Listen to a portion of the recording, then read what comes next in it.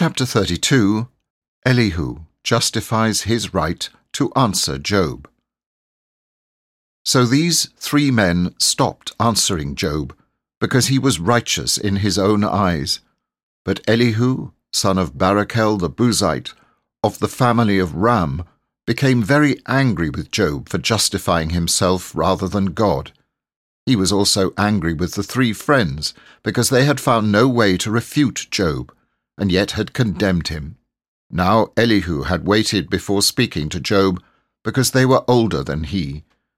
But when he saw that the 3 men had nothing more to say, his anger was aroused.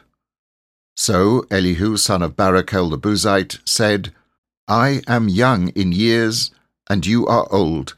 That is why I was fearful, not daring to tell you what I know. I thought age should speak, advanced years should teach wisdom.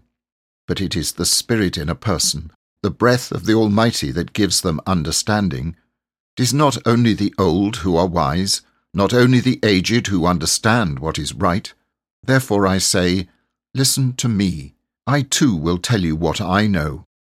I waited while you spoke.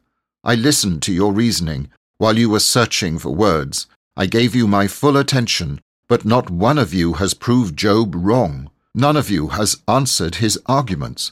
Do not say, 'We have found wisdom. Let God, not man, refute him.' But Job has not marshalled his words against me, and I will not answer him with your arguments. They are dismayed and have no more to say. Words have failed them.